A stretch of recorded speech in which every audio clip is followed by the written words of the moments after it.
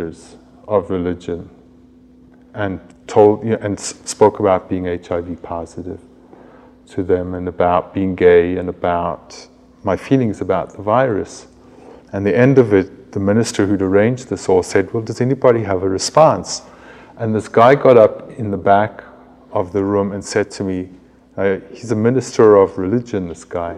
He says to me, well, all I can say is that you fill me with disgust and loathing. He said, you just make me sick. And he sat down, And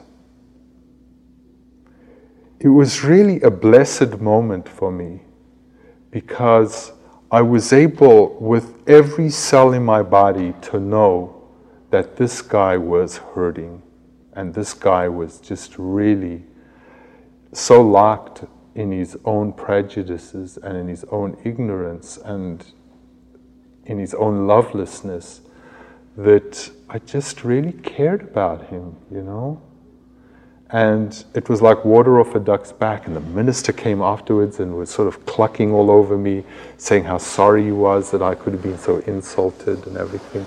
And I said to him, it didn't touch me. Now, I think the reason for that is that I have, to whatever degree, looked at those parts of myself that could respond in exactly the same way that he responded.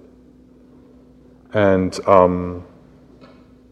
so instead of rising with anger, which I might have at one point with this guy, that didn't seem like an option, because I knew the pain of the anger that this guy was experiencing, and so I didn't rise to him. So the one facet of the answer, and it's not the main facet, is that there comes to be some change in one's relationship with situations like that when one has oneself looked, and this is not meant as a criticism of you, please understand that, when one has looked at the rapist within oneself and the murderer within oneself and the abuser within oneself and owned that. I mean, the fact that we're abused means that we've been conditioned by that experience, which most often means that we have within us the possibility of doing the same thing again. And so kind of owning the darker side of oneself makes it less threatening in the way that we challenge people, or the way we can be with them when that energy comes at us. So that's one facet that I answer. Another part of the answer is that I think that many people are under the misapprehension or the misunderstanding that the meditation turns us into real docile, wishy-washy people that just want to give out love and turn the other cheek, and that, that's what the way of meditation is about. And I think that that's a real grave misunderstanding of the practice. I feel that real meditation practice involves a fierceness of heart where necessary. And I think that if you were to take your white stick and with all the loving kindness in the world beat those guys up, I think that there is a certain amount of wisdom in that. With loving kindness. Now, I'm not saying that's where we should all live our lives. I'm thinking of a friend of mine who was in Asia, and she was riding in a rickshaw, and this guy jumped up on the rickshaw and started sexually violating her and threatening her. And she was so confused. She'd just done this retreat, and she was all filled with feelings of loving kindness, and I've got to project this all-embracing love to all human beings, including this person. And she was sort of immobilized by all of that. And when she spoke to her teacher, he said, with all the loving kindness in the world, you should have beaten that guy and thrown him off the rickshaw, So I feel like each situation requires its own response. And what we as meditators have as an advantage is the fact that we look inside of ourselves, are able to see situations more and more clearly, and then respond to them. And, you know, like I've had to accept that living in the world of AIDS, that there is gross unfairness in the way we dealt with. I only have to go through the memories of friends who have passed on, you know, just to realize the magnitude of the tragedy. And, you know, there's something about being able to kind of acknowledge that, look at it face on, like this is the state of things, you know, and not rush off and buy a candy bar or something, but just really look at it at some point and then talk as you did now and acknowledge it, and hopefully with clear comprehension, discriminating wisdom, loving kindness, be able to respond in that moment more and more forcefully. And knowing your own responses to the situation is going to enable you to respond in the most appropriate way. And it sounds to me like you did great last night, you know? I felt out of control. You did? Yeah, because I felt that in my heart of hearts, I knew that even though they were threatening to rob me, that's not what they were going to do. They were just being jerks. However, I wanted them to stop threatening me. The way that I knew to do that was to turn around and scream, and it would make them run away, which is what I usually do. Yeah. But I felt like I screamed more than I needed to, and longer, and people came out of their houses and said, "Someone bothering you," but I felt out of control. And I guess, you know, I walked for 2 blocks with them bothering me and not doing anything, and they didn't hurt me, and I felt like I could have just kept walking, and yet there's times when I just want this thing to stop, and yet if I'm someone who just kind of exists and then doesn't exist, if you know what I mean, I feel like you know, I feel like I lose control sometimes in those cases. So that's what I'm just trying to figure out, if I can just maintain a sense of myself in the moment, of it not mattering then. But then sometimes it does matter, and sometimes it turns into more of an assault, and I can't tell sometimes I can't tell. I don't know. Sometimes I fool myself into thinking that someone's going to hurt me when they're really just wanting to scare me. Well, I think that it's actually an assault, right from the beginning, when they start following you and abusing you.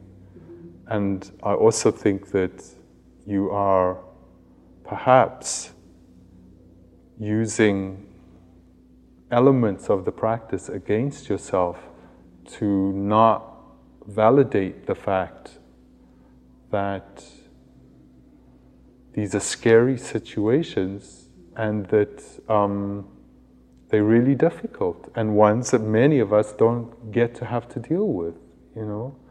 I also want to caution you, you know, to use the meditation practice to say, well, if I'm somebody that's arising and vanishing moment after moment, that is a very ultimate kind of point of view.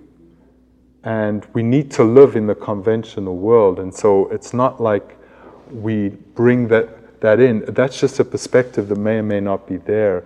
But to use it against yourself, I think, is extra too. So if I could just mirror back to you, my sense is you're being a little heavy with yourself. I think that the moment those guys start walking behind you and do whatever they're doing, they're assaulting you. I would really love somebody else to respond to this. Yay. I feel like I can identify a lot with that experience, because I do get harassed a lot in my wheelchair, verbal ways mostly.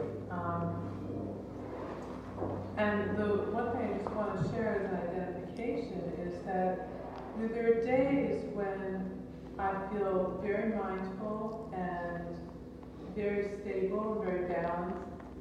And there's not a lot of reactivity to the anger, and I seem to come up with just this great, perfect, calm, helpful response. Isn't that wonderful? But there are other days where, you know, it happens so often, and maybe I have something else that's bothering me, and I don't know what to do. And I do get out of control sometimes, and it doesn't feel good, because then I start to feel like, well, not only were they out of control, but I wasn't sane.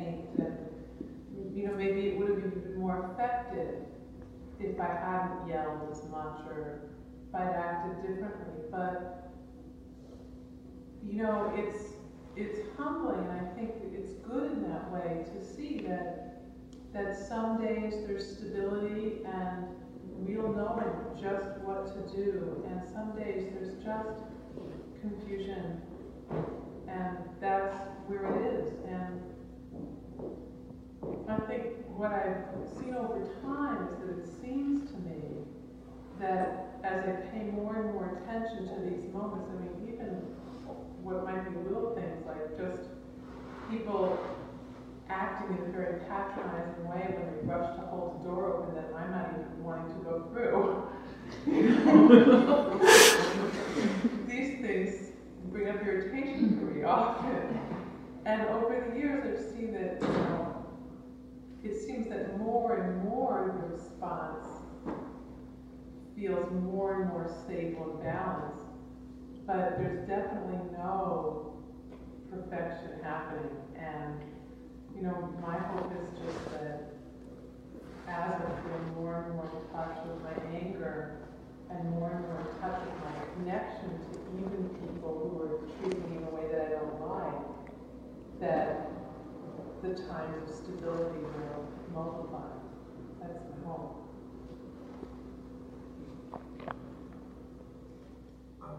I just wanted to say that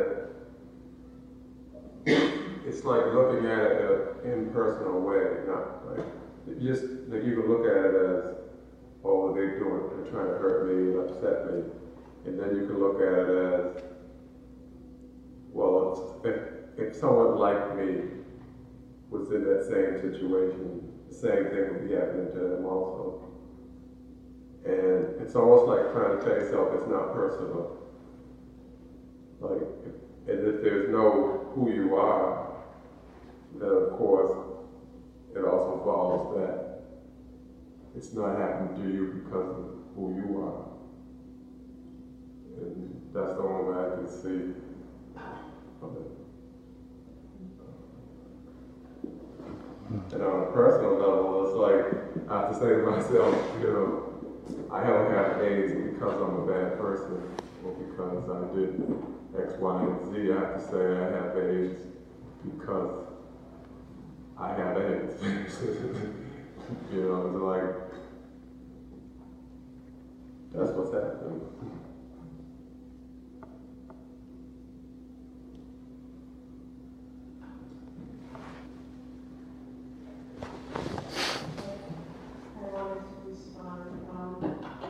What I could identify with. Do you think I could ask you if you could just come out a little so people can see you here? Thanks so much. What I can identify with what you were saying mostly was about the experience of the judgment of my own reaction to whatever I'm experiencing, that I get very caught up in how I've reacted to something and my judging of my reaction, and I was really hearing that. And again, it's very similar to the way Rafi was sharing about it, which is that on some days I have a lot of space between when I see myself experiencing shame because I have to ask for special things. And I can just kind of say, oh, look at that. Okay, you know, and respond to what you were saying, oh, isn't that? Then there are days when I'm completely caught up in it. I completely believe in the thoughts and you know, I can make calls and talk to people, you know, and try to just talk it through to convince myself, I know I shouldn't be feeling shame, da da da da. And it, you know, I just have to wait until it passes and experience identifying with the shame for like 24 hours or something. But I do see a progression of it getting, like there's a shorter period of time where I'm like totally attached to my judgment of my judgment of my judgment. So,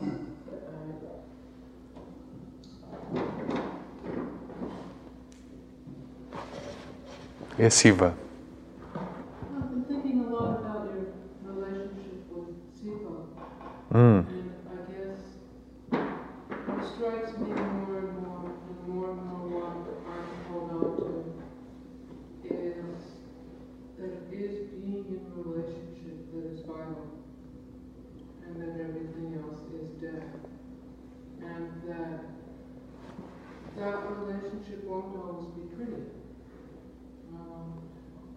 One of the things that has been a struggle for me has been words like befriending your fear, befriending your anger, or extending loving kindness to it can become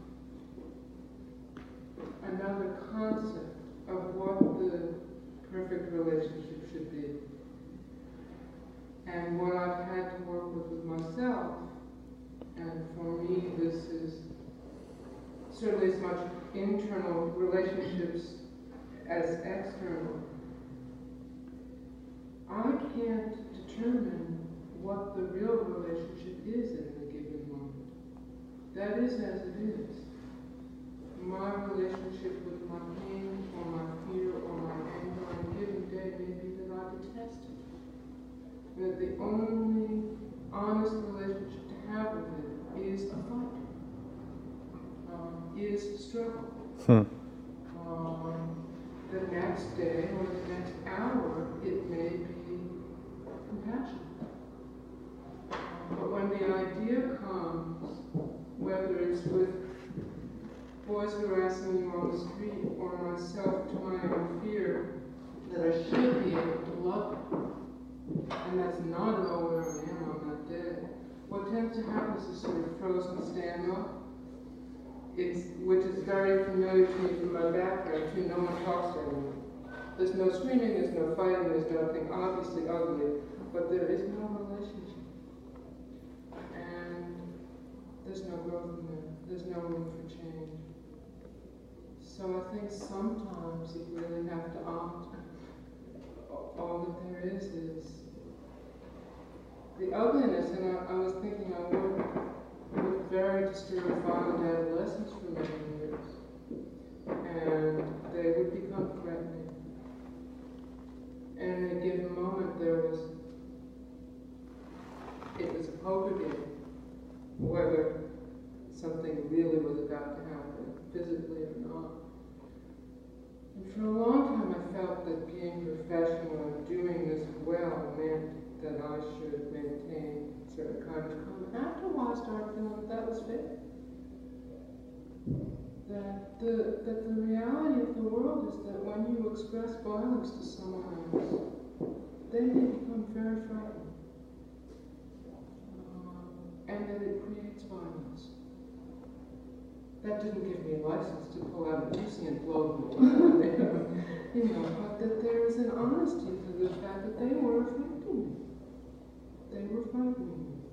There were consequences.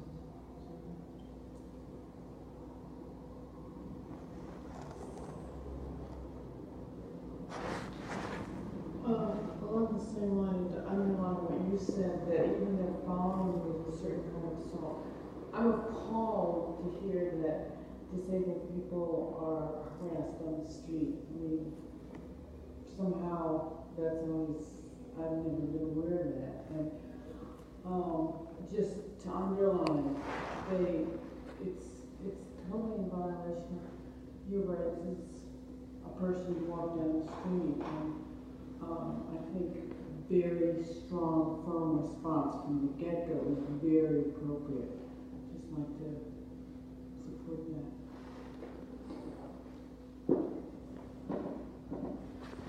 I had a question about, so when you started today, you said something about how wonderful that you chose not to be alone with your illness. My illness requires me to be alone a lot because I have to be very careful about the environments that I'm in. And when I've tried meditating in the past, I found that it was difficult because when I meditated alone, it made me feel more alone. And I wonder how to keep some sense of connectedness and not feel so alone when I stop and go into myself. Because I don't know how much of a community I can enter into right now.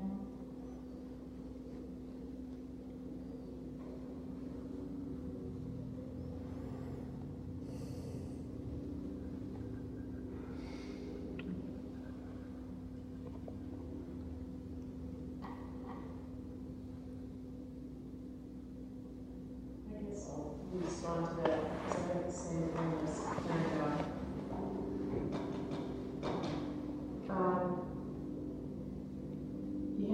I've learned to honor my resourcefulness. That the isolation that is attached to this illness can be devastating. And what I was able to come up with for me to create a community, because I can't, the Cambridge Insight Meditation Center is inaccessible to me. So I don't know if it's appropriate to bring it up here, but I would be happy to talk to you about it another time. But I tried to set up alternatives so that I can build the structure. I see a teacher. At first, the teacher came to my house, once a week, and that was my only contact with the community. And then, as I got a little stronger, I did 30 minutes with her. And this is the first time in a really long time that I've been able to sit in a group, because we worked really hard to try to create this as an accessible space. How has it been? It's been challenging, but I'm grateful that we'll see tomorrow how I do. And then I've had a lot of help, and it really makes a difference. So I say it's challenging, and I'd like to give you my phone number, and that's how it starts.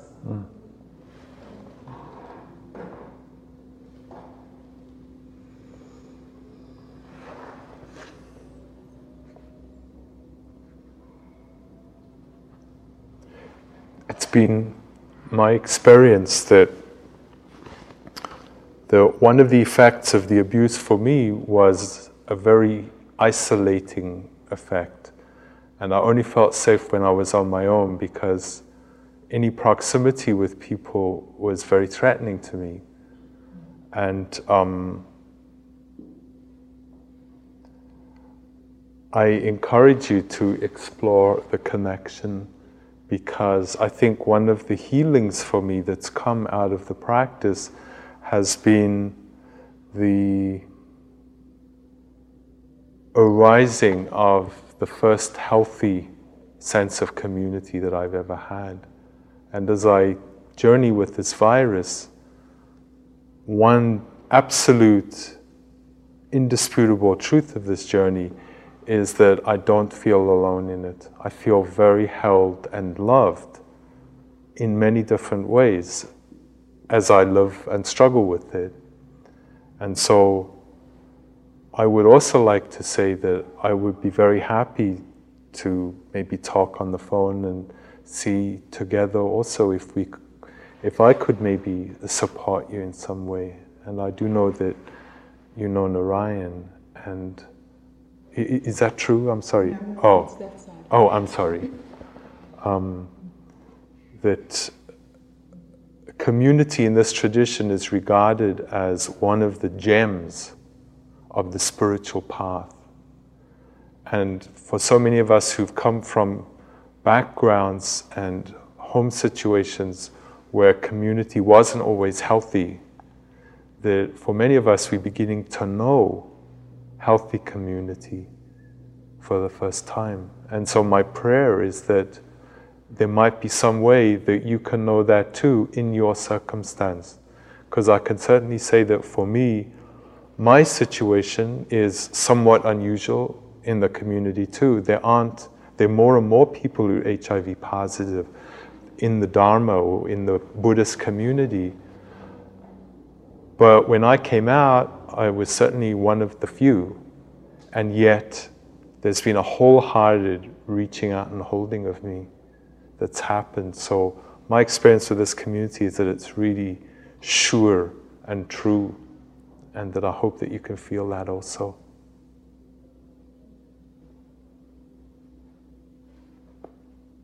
Let's exchange telephone numbers afterwards.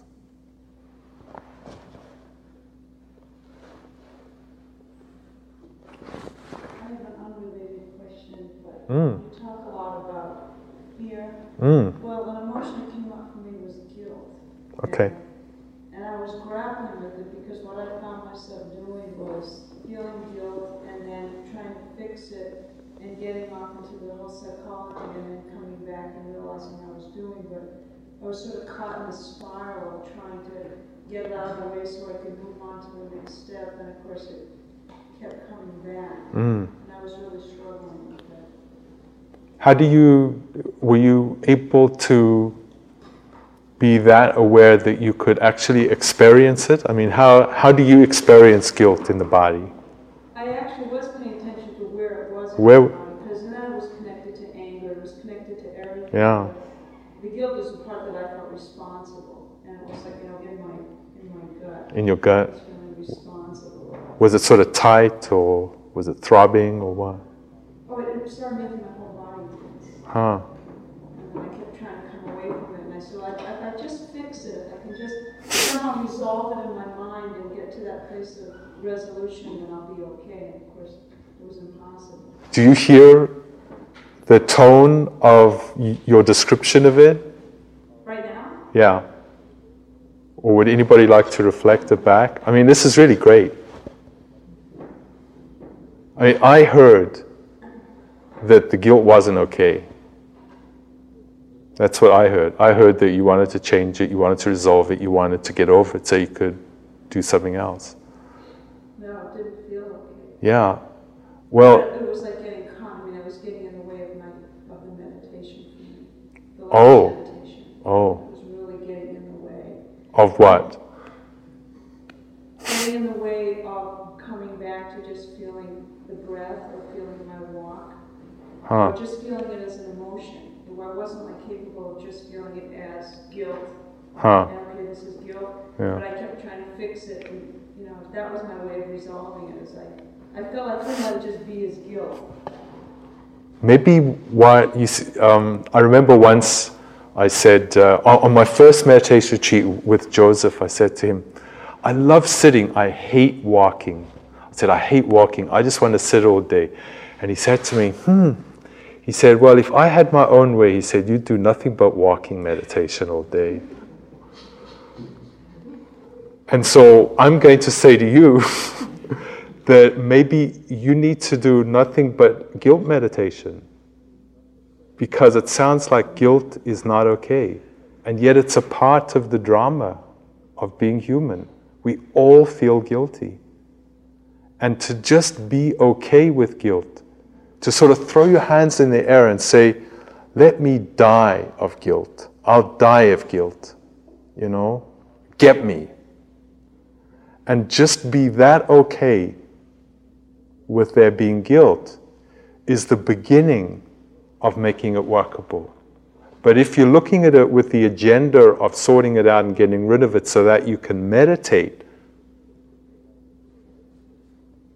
do you hear as I reflect back to you, it's just loaded. I mean, I do it, I do it. So that's why it's so easy to reflect back.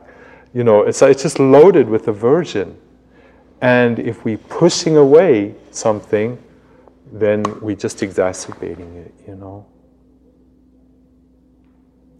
We all have tendencies of mind that predominate. Like some people are more aversion people, some people are more clinging people, some people are just sort of spacey and dull kinds of people. Some of us are all of those, And it might be that guilt is a real big one for you, so it might be that really working with it and getting down to it might just bring a lot of freedom,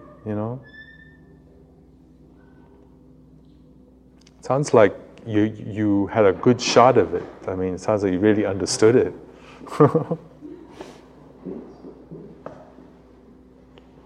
Sometimes it's called a multiple hindrance attack. When you have pain and guilt and anger and shame and, everything just comes at once. Doubt, It's just like, oh, let me get out of here, Sounds like you had a little bit of one of those. But you're still here. I don't want to walk anymore. It's the walking. It's the walking, yeah. I hate that walking too. You're right. There we are. Right. So if someone was to follow that direction and say, do a guilt meditation or really try to go with one emotion, what does that look like and how is that different from what instruction we received today? Well, I was sort of being a little bit facetious, but what I'm saying is that obviously the guilt was predominant. So the meditation instruction is to, as much as possible, give bare attention to the experiencing of guilt. And that would mean going to the breath to stabilize, to collect the mind, because usually when there's a strong emotion, you might have found, there's a lot of thinking, all these thoughts start coming. And that destabilizes the concentration. So I would either go to the breath or sometimes even go to just the sitting posture to stabilize, to get settled. And then take that stability and that settlement to the guilt and be with it. You'll find there'll be thoughts, you'll be all over the place, then you feel, I'm too scattered, back to the breath. So it's really the same practice. So it's allowing yourself to think about the guilt at a certain point after your practice? Well, no, because you see, the thinking is extra. What we're trying to do is get down to the bare experiencing of the guilt. How do we experience guilt? Because usually, my guess is that guilt for you is real loaded. Guilt comes with something that happened involving my father, and it was at school, and it was terrible, and I remember the last time I had it, and all of that, which is all thoughts, which is all extra. If we can let the thoughts go when they arrive, not hit them, Some people they think meditation is about having a sledgehammer with thoughts, boom, I got it, It's not that. It's more allowing the thoughts to happen and getting down to what is the truth of this experience, getting down to the tightness as you were describing, the tension, there's a thought, pulling. And what that does is it begins to exercise that quality of mind that enables us to be with situations without getting totally lost in them.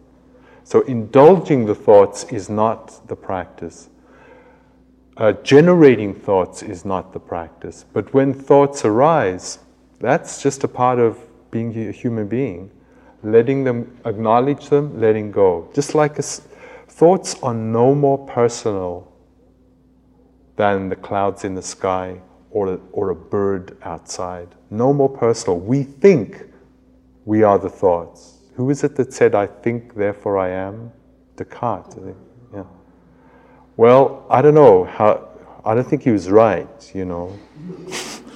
But we have such I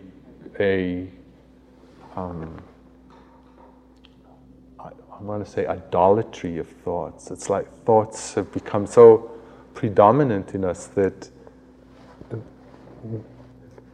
to a large extent they are the way we create a self, And so just seeing them as empty is very freeing. It's such a relief to know that I'm not all these crazy thoughts that come and go, that they're just clouds,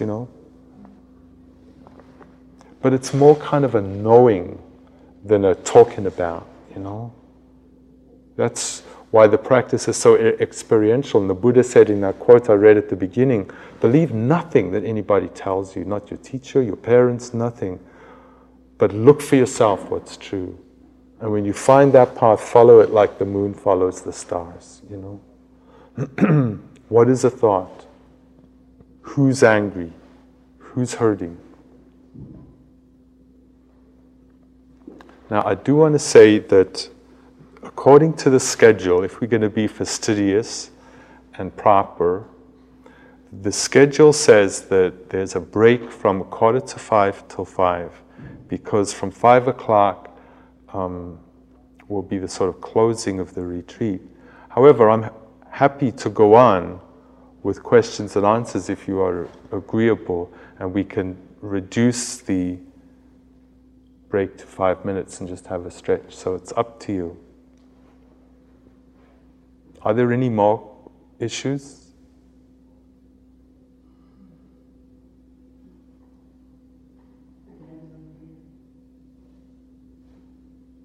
Just want to. Did you have a question? Well, I have something. I Yeah. don't know exactly. Seems like a kind of strange thing to say, but this is the first time I've had an experience as much like this.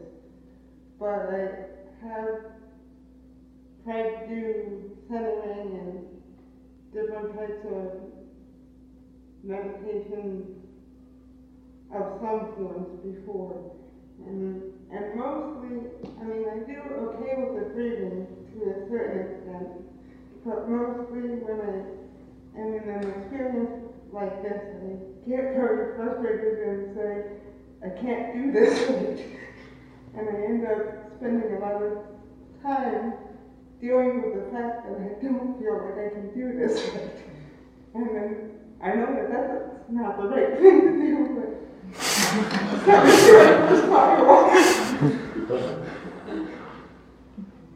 So it's like you sort of find yourself in a cycle of trying to do it and then criticizing yourself when you're not doing it right. And I end up spending like the majority of the time thinking that I don't know how to do this. I don't know how to get myself to know how to do this or something.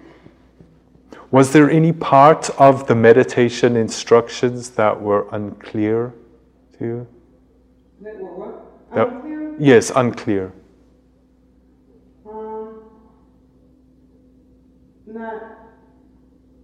Not specifically. Yeah. I wasn't sure if I caught the very beginning, because I wasn't sure if when I came in you'd already started something, right. What I missed or something. But as far as specifically what I heard, I don't think there was anything that was unclear. And I think that I put myself in situations like this because I think if I could do something like this, it would be good for me. But most of the time I end up frustrating myself because I never know if I'm really getting it or something. Well, let me tell you that I suspect that if we ask the people in this room who really felt that they did it right today, who really feels like they did it right today, who had a blissful day where you were able to do it exactly as it was presented. Now, I'll tell you also that there are a lot of people in this room who've meditated a long time. So I'll ask the question again, including those people.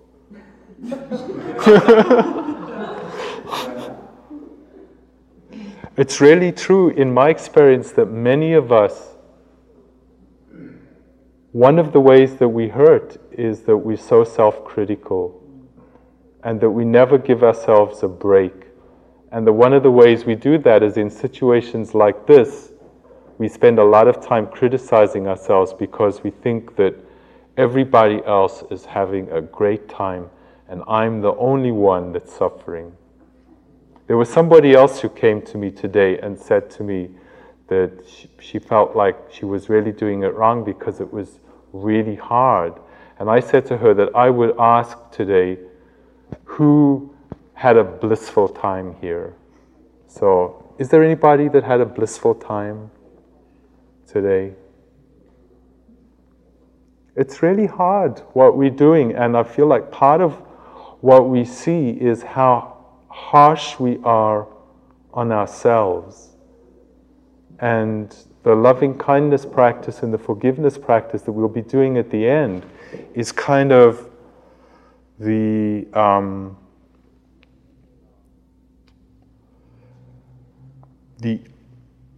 underbelly of tenderness that is also a part of this practice.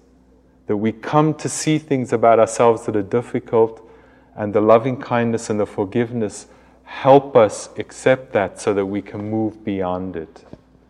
And I'd like to suggest that what you were experiencing today was what all of us experience, is that we're hard on ourselves and we don't give ourselves a break. And I think it's really neat that you brought that up, because it hasn't been brought up and it's very important. I would suggest that perhaps ought to be part of your presentation, because certainly I felt the same way. You know, I'm the kind of person who sticks it out to the bitter end and then grumbles about it to myself for weeks after. And I was perfectly prepared to do that. And my sense is that maybe a few others, you know, who either left early or are still here, who feel that way. It's sort of like the psychology of the mind is to say that we screwed it up all day long, you know, and everybody else seemed to be doing fine, but I didn't get it. So it seems, so my suggestion would be to help folks like me out, if you would just say, now look at your mind is going to tell you you're not doing it right all day long. And you're still doing it right.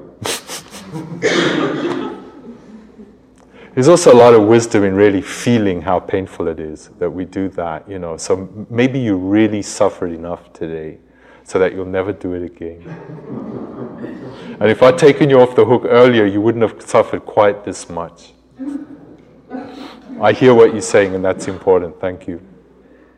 I just want to respond to what you were saying as well, because there were parts of today where I thought I really couldn't do it, and I didn't.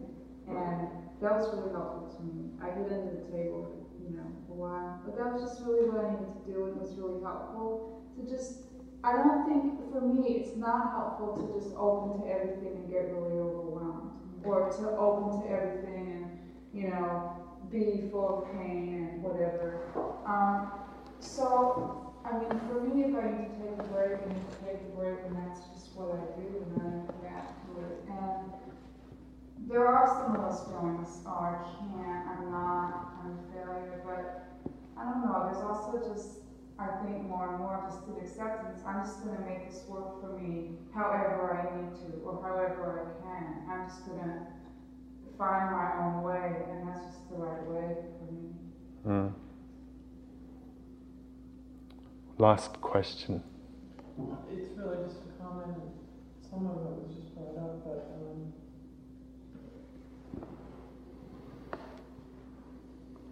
just the, you know, the continual self-judging and feeling like my reactions are opposite to what you may have indicated they should be, like, not should be, but, like, I tend to think, I know the world is really busy, and,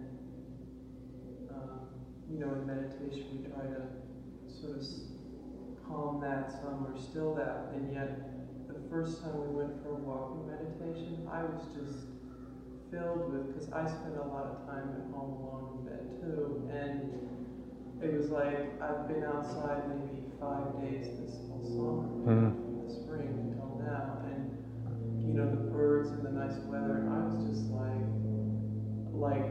it was an onslaught of senses and thoughts and stuff, and it didn't last too long because I became in more pain from walking, but so I mean, I guess I'm just adding my voice to things other people have said that I really struggle like I'm doing it different, or I have all these needs, and yet this is the most accessible type of thing I've ever been to, and many I haven't even tried to go to because I just know I would feel totally different and just wouldn't work physically. So I guess I'm just saying a thank you to the people that did work to make it more accessible. And it was confusing. It was a very mixed day. After lunch, I felt so sick. I felt like I was going to pass out. It's like, I'm leaving, forget this, you know. But I guess, you know, I just need to hear it continually too, not to judge, and, you know, whatever is okay to close down some, which I did, and all that. It's just so important. Thank you. Well, so would you like to take a few minutes just to stretch, and we'll get back together soon in about 4 minutes or so. You must be so sick of my voice by now. I thought I would put on my freedom rings for the last hour. I don't know if those of you who don't know, these are a further symbol of gay diversity and pride. And, is that right? So I thought it would be a little too flamboyant for the retreat, but I could sort of end with a little color. Probably jingle nicely on the tape. Well, there's an all-star lineup for the last session. Arachne and Marcia and Narayan you're going to work together to close the retreat. The closing is really important because essentially what we're addressing now is how it is that we're going to take what it is that we've done here into our life. Because it's really the extent to which that happens that today in the end has meaning. It's been wonderful being together. We'll never ever be together in exactly the same configuration again, and that's so special.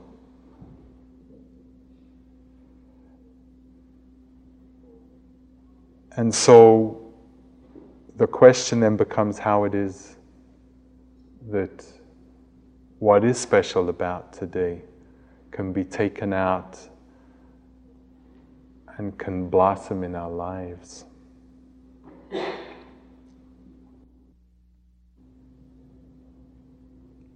you.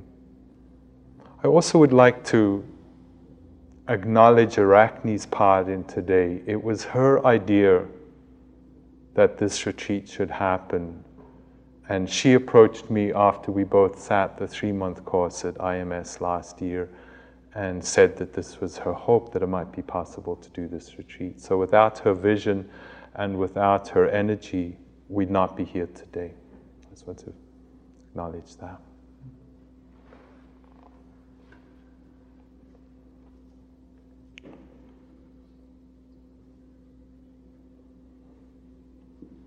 How do we take this out now into the world?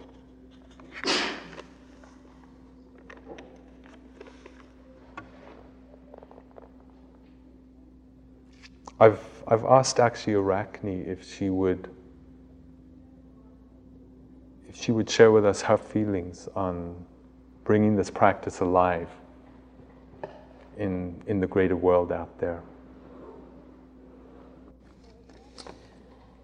Well, as Gavin's emphasized all day, meditation is not a withdrawal from life, and it doesn't happen only on the cushion. The purpose of meditation clearly is to wake up, and that waking up helps us to participate in life more fully with greater awareness and compassion. So the waking up can happen anywhere, in any moment, even outside of retreats like this. the primary way that I think we wake up is through the quality of mindfulness or bare attention. That's been what we've been working with all day long. It's the clear seeing that mindfulness brings that helps us to choose actions and attitudes more skillfully, that can bring about more happiness and peace for ourselves and for other people.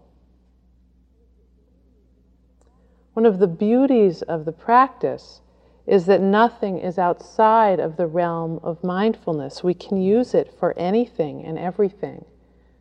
When we leave here, we can use mindfulness in our, when we go home. We can use it in our work lives, in our playtime, in our, for our bodily lives. We can use it for everything. There's nothing that's not part of our awakening. So the question is, how do we bring mindfulness to all of this and not end the retreat here? I think most people find that it's really helpful to have a daily sitting practice at home. Sitting once or twice a day can just be really helpful in sustaining that quality of mindfulness.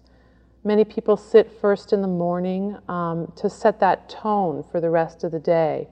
And then if you can do it again, even if it's just for a few moments later on in the day, it'll help to remember and sustain the quality. Sometimes people like to practice mindfulness just a little bit right before going to bed, sort of rounding out the fulfillment of the commitment to being aware. Other things that help to maintain a daily sitting practice is to sit at a regular time each day. Because I think myself and many other people find that if we're trying to fit sitting in anew each day, where are we going to squeeze it in today, given our schedule, chances are it'll get squeezed out. And prioritizing it and being regular about it helps maintain the regular discipline.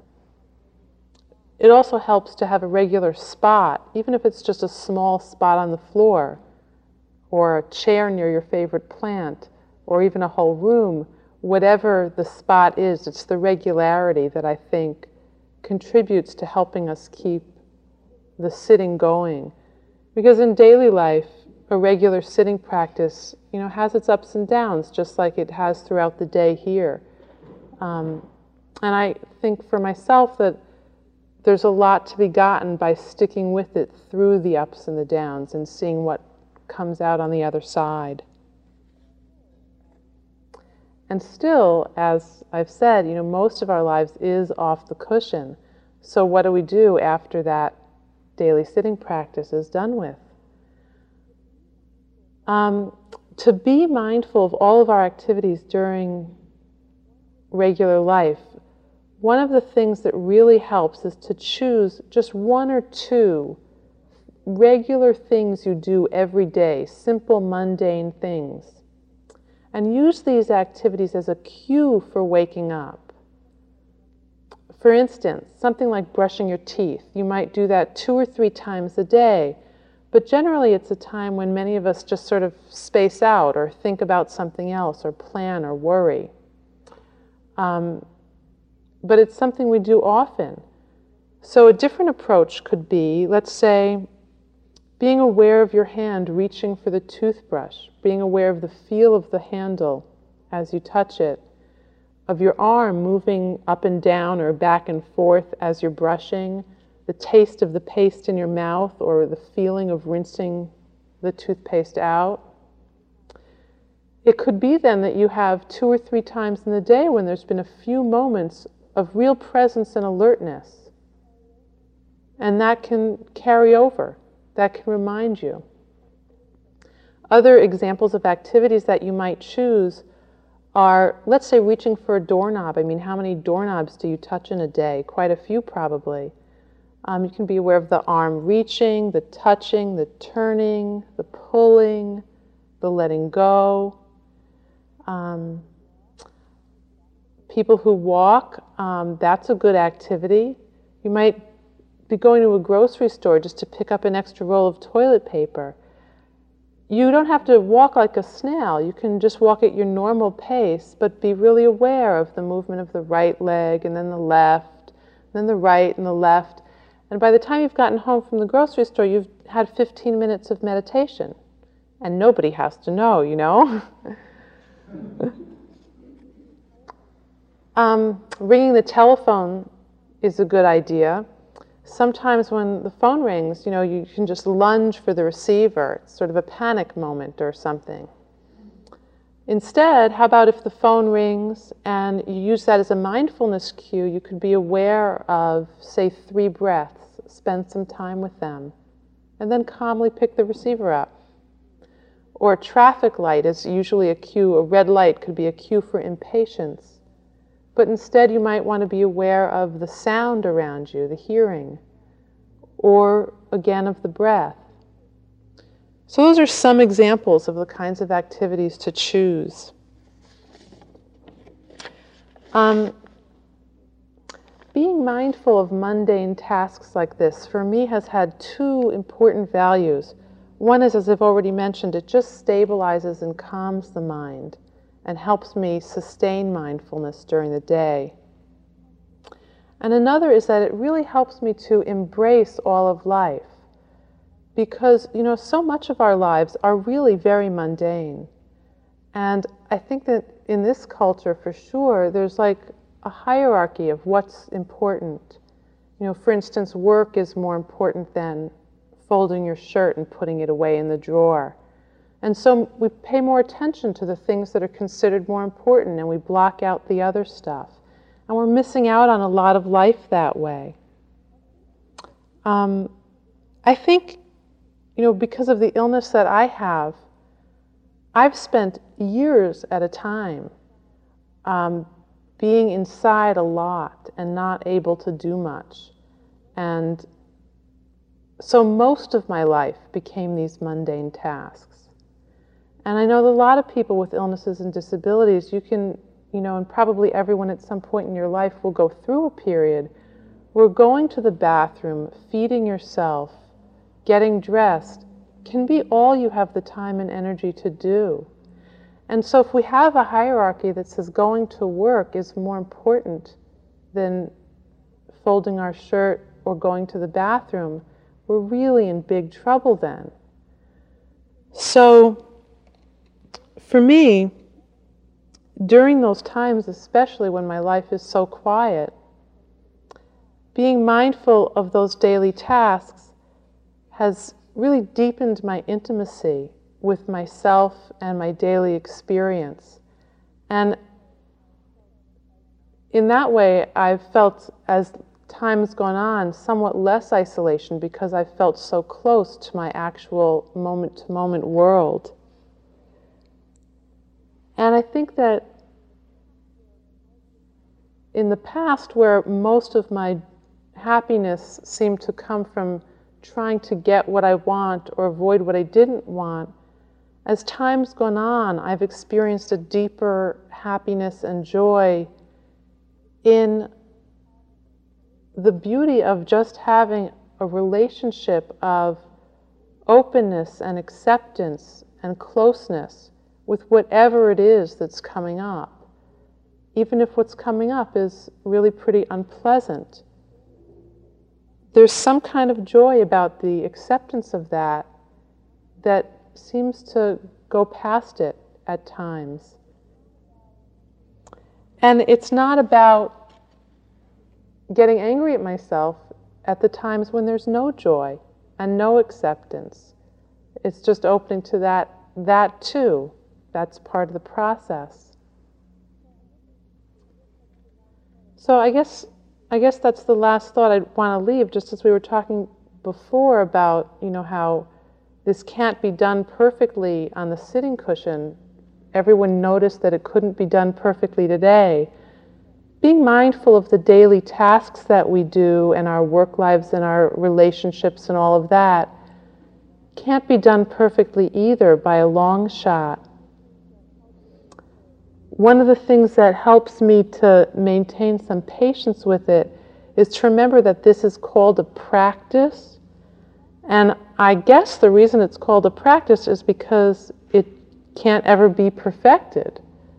That being human, I would assume that everybody at some point is going to lapse into moments of not being totally there. So a lot of patience is really in order. One thing I think about is that I think whoever said one day at a time was on the right track, but that's way too ambitious for me.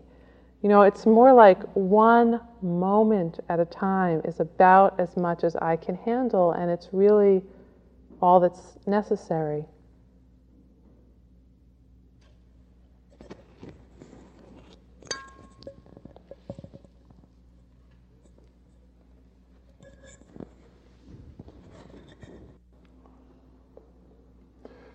Certainly, one of the ways that we can support the meditation practice is doing exactly what we've done here today. Come together with others. This is particularly special in that there are so many of us that share similar issues here. And there are many places and many possibilities to come together in different ways, in different configurations, and to hold one another, take refuge in one another, be together in silence, be alone together. And Marcia and Narayan both are associated with retreat centers that offer very different possibilities in terms of supporting people in the practice and in doing what we do here in their lives. And so I'm going to ask both Narayan and Marcia if each of them would speak a little of the centers with which they're associated. I live at the Insight Meditation Center, which is in Barre, Massachusetts. Some of you know of it, I know. Insight Meditation Society. It's about an hour and a half west and a little bit north of here. Hour and a half to 2 hours.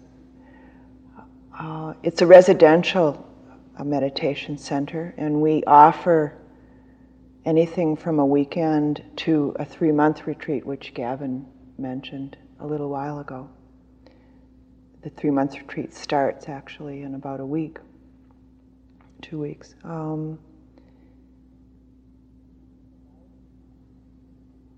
It's a large center. We can accommodate up to about 100 people at a retreat. Some retreats are full and some have as few as 20, 25 people. You're all welcome to come and sit there. There also is a scholarship fund for people that need financial help, and I don't think anyone's ever refused financial help who asks for it, who's in need. So please, if that's something appropriate for you, that is available. It's a very rural, very beautiful area of Massachusetts. Acres and acres and acres of trees. The center itself is on 80 acres of pine forest, huge old pine trees.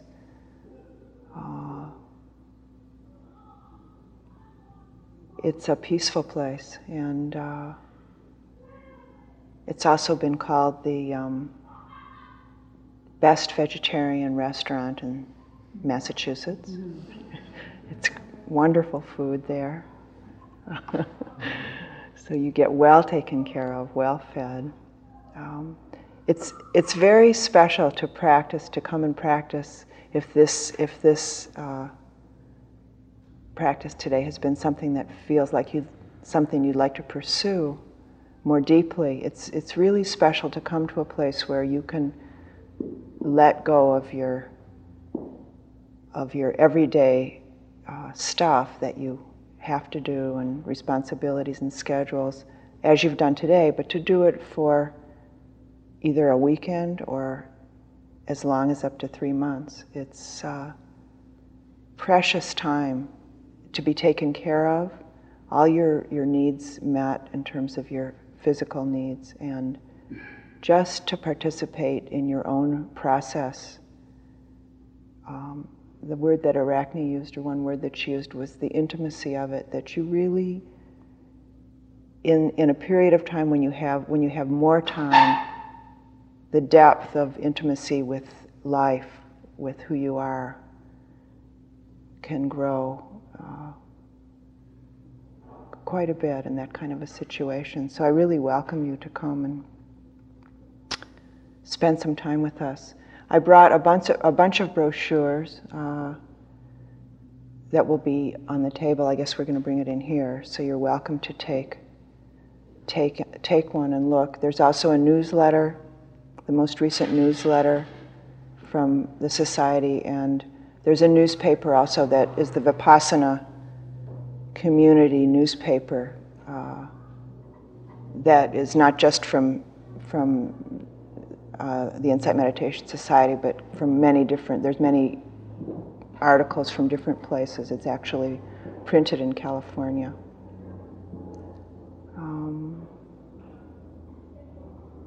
There's another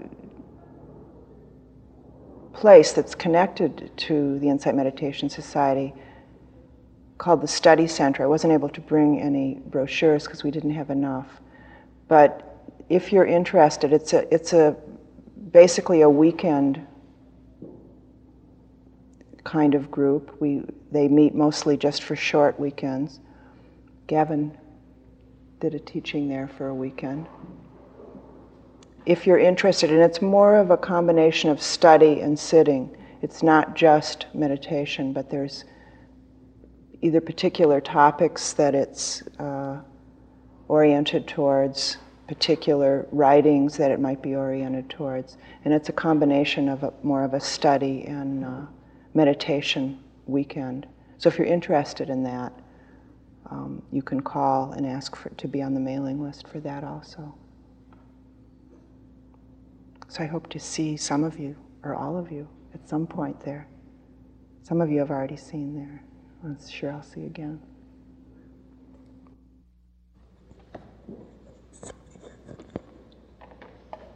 Marcia mentioned the word Vipassana, which you haven't heard today. That is the classical word used to describe the meditation that we do here, which is also called insight meditation. The Cambridge Insight Meditation Center, otherwise known as CIMC, is very close to here. It's about a 15-minute walk from here, or a 5-minute car ride. And it's a big old house that was renovated. It's a very comfortable kind of place to be. It's probably the only place in Cambridge or further out from Cambridge that has a whole room that we call the walking room. This is not a common thing to find in a building. We have a walking room, and we have a lot of cushions around. And other than that, it's a very, very simple place. That's about it. A small library, a very good library on the second floor, and tapes that can be taken out. It's a non-residential center, a non-residential meditation center. And the emphasis is very much on bringing the practice out into one's life. We obviously treasure the sitting and treasure the simplicity of the form of both sitting and walking. But it's very much a place to work with questions around how does this really, truly, deeply affect my life, my work life, my relationship life. These are the questions that arise and that are worked with very much. It's our strong intent at CIMC to mostly work with people who are in the world and very much in the world, and how to really bring the practice into life in a very real way, whatever one's life consists of. Just to make the distinction, what I meant by the world, I just mean that some people make the choice to go to do this practice for long amounts of time, or to ordain, become a monk or a nun, something like this. And at CIMC, it's an everyday practice orientation.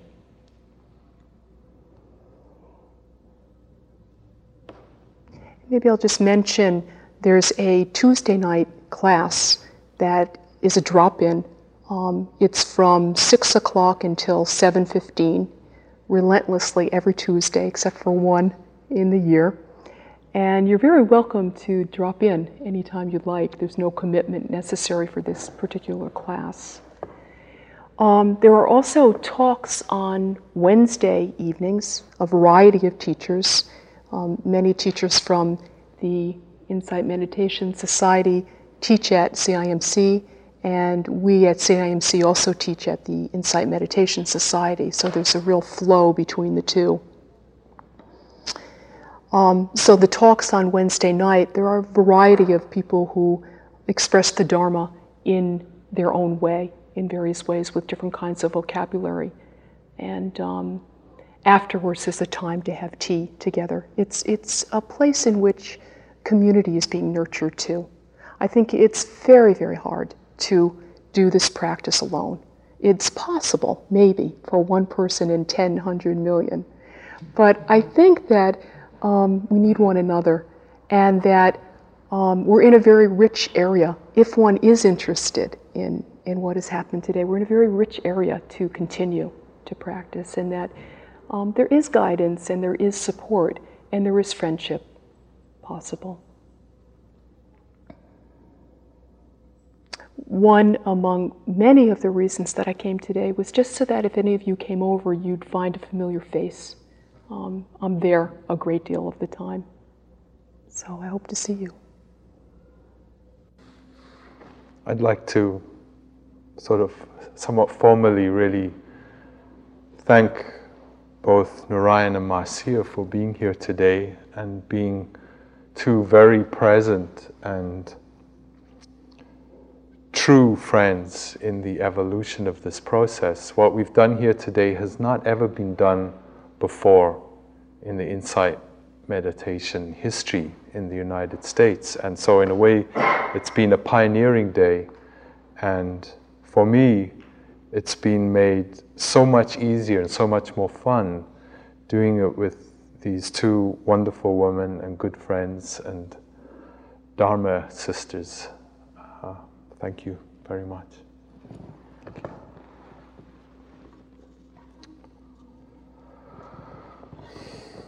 Okay, sort of got the spotlight on me here. Did you plan it this way, George? He's not even there.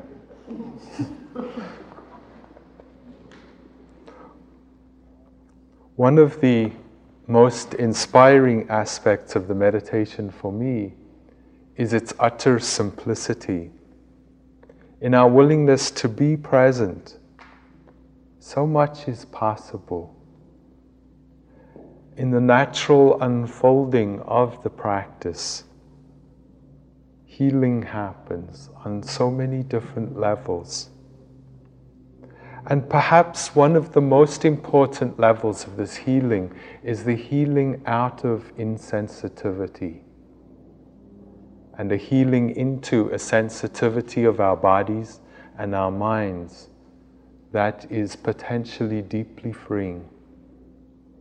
Sensitivity to our body.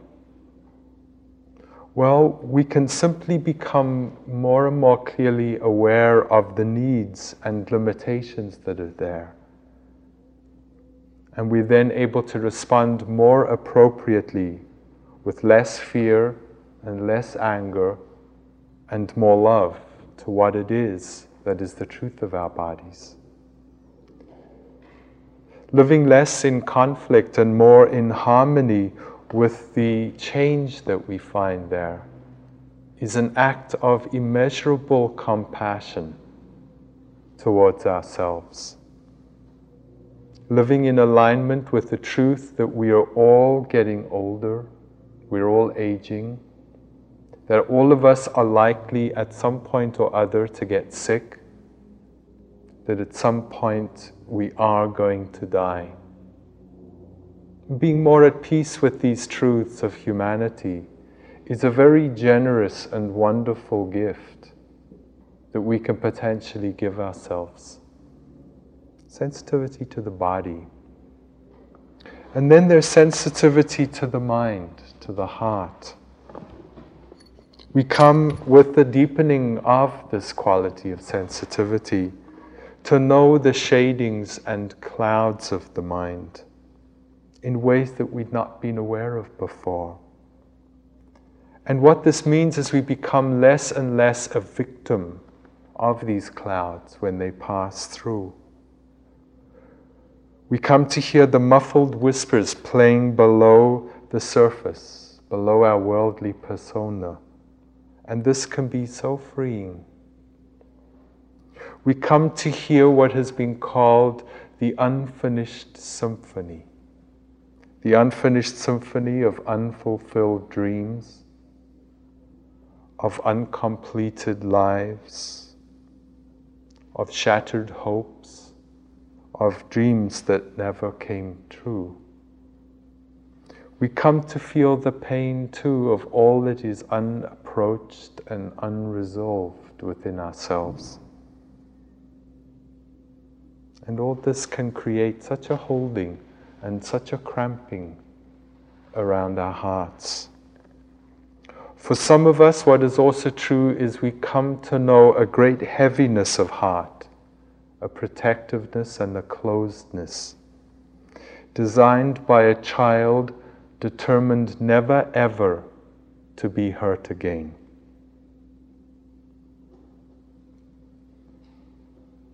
And what is true is that this heaviness of heart can be so dense that there is no way for our great light to shine through and for our great voices to be heard. And so the question for us here today is, can we get closer to this symphony, to this heaviness of heart? Can we get so close that we can say yes to the fear, yes to the anger, yes to the pain, yes to the grief and to the sadness?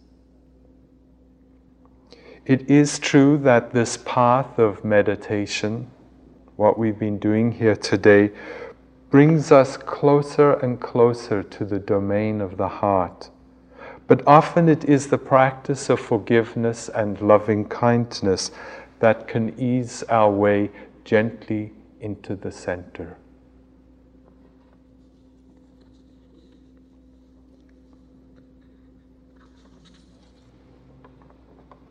I feel it vital to emphasize that when considering forgiveness, not on any level is there implied a condoning of something that never ever should have happened. How could we possibly say yes to abuse, yes to torture, yes to murder and to oppression and to discrimination? Rather, forgiveness is a strength and a power and a maturity of heart that can bring profound and deep healing on every level. So I'd like to close the retreat with a forgiveness and a loving kindness meditation. In the natural unfolding of this meditation that we've been doing here today,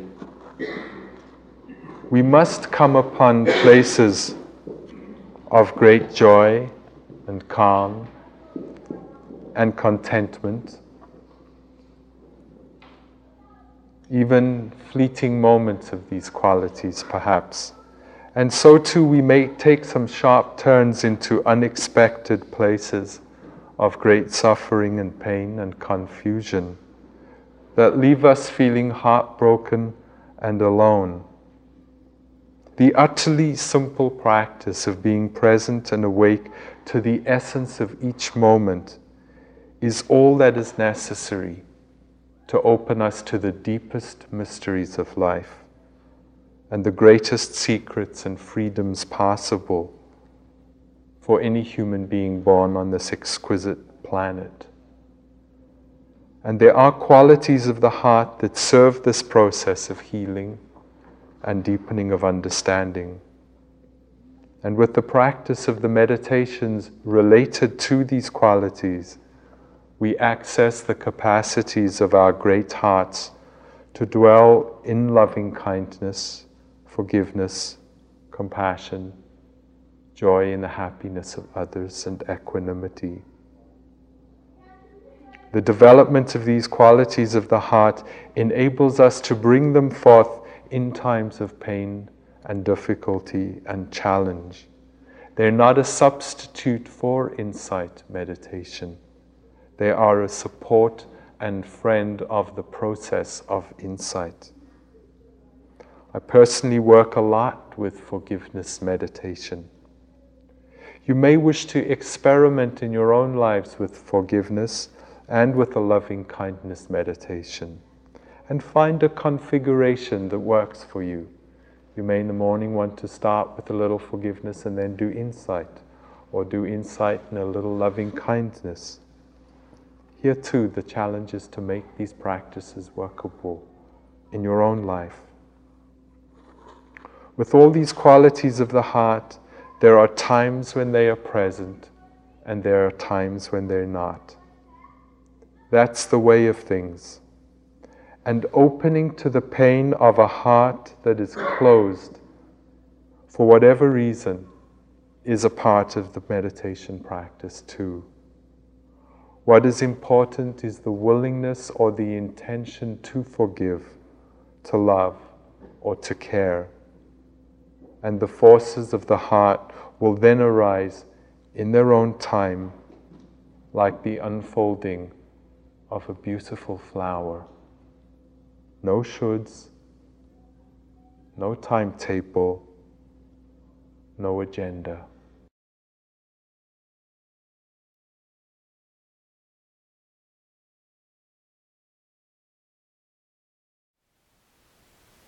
Thank you for listening.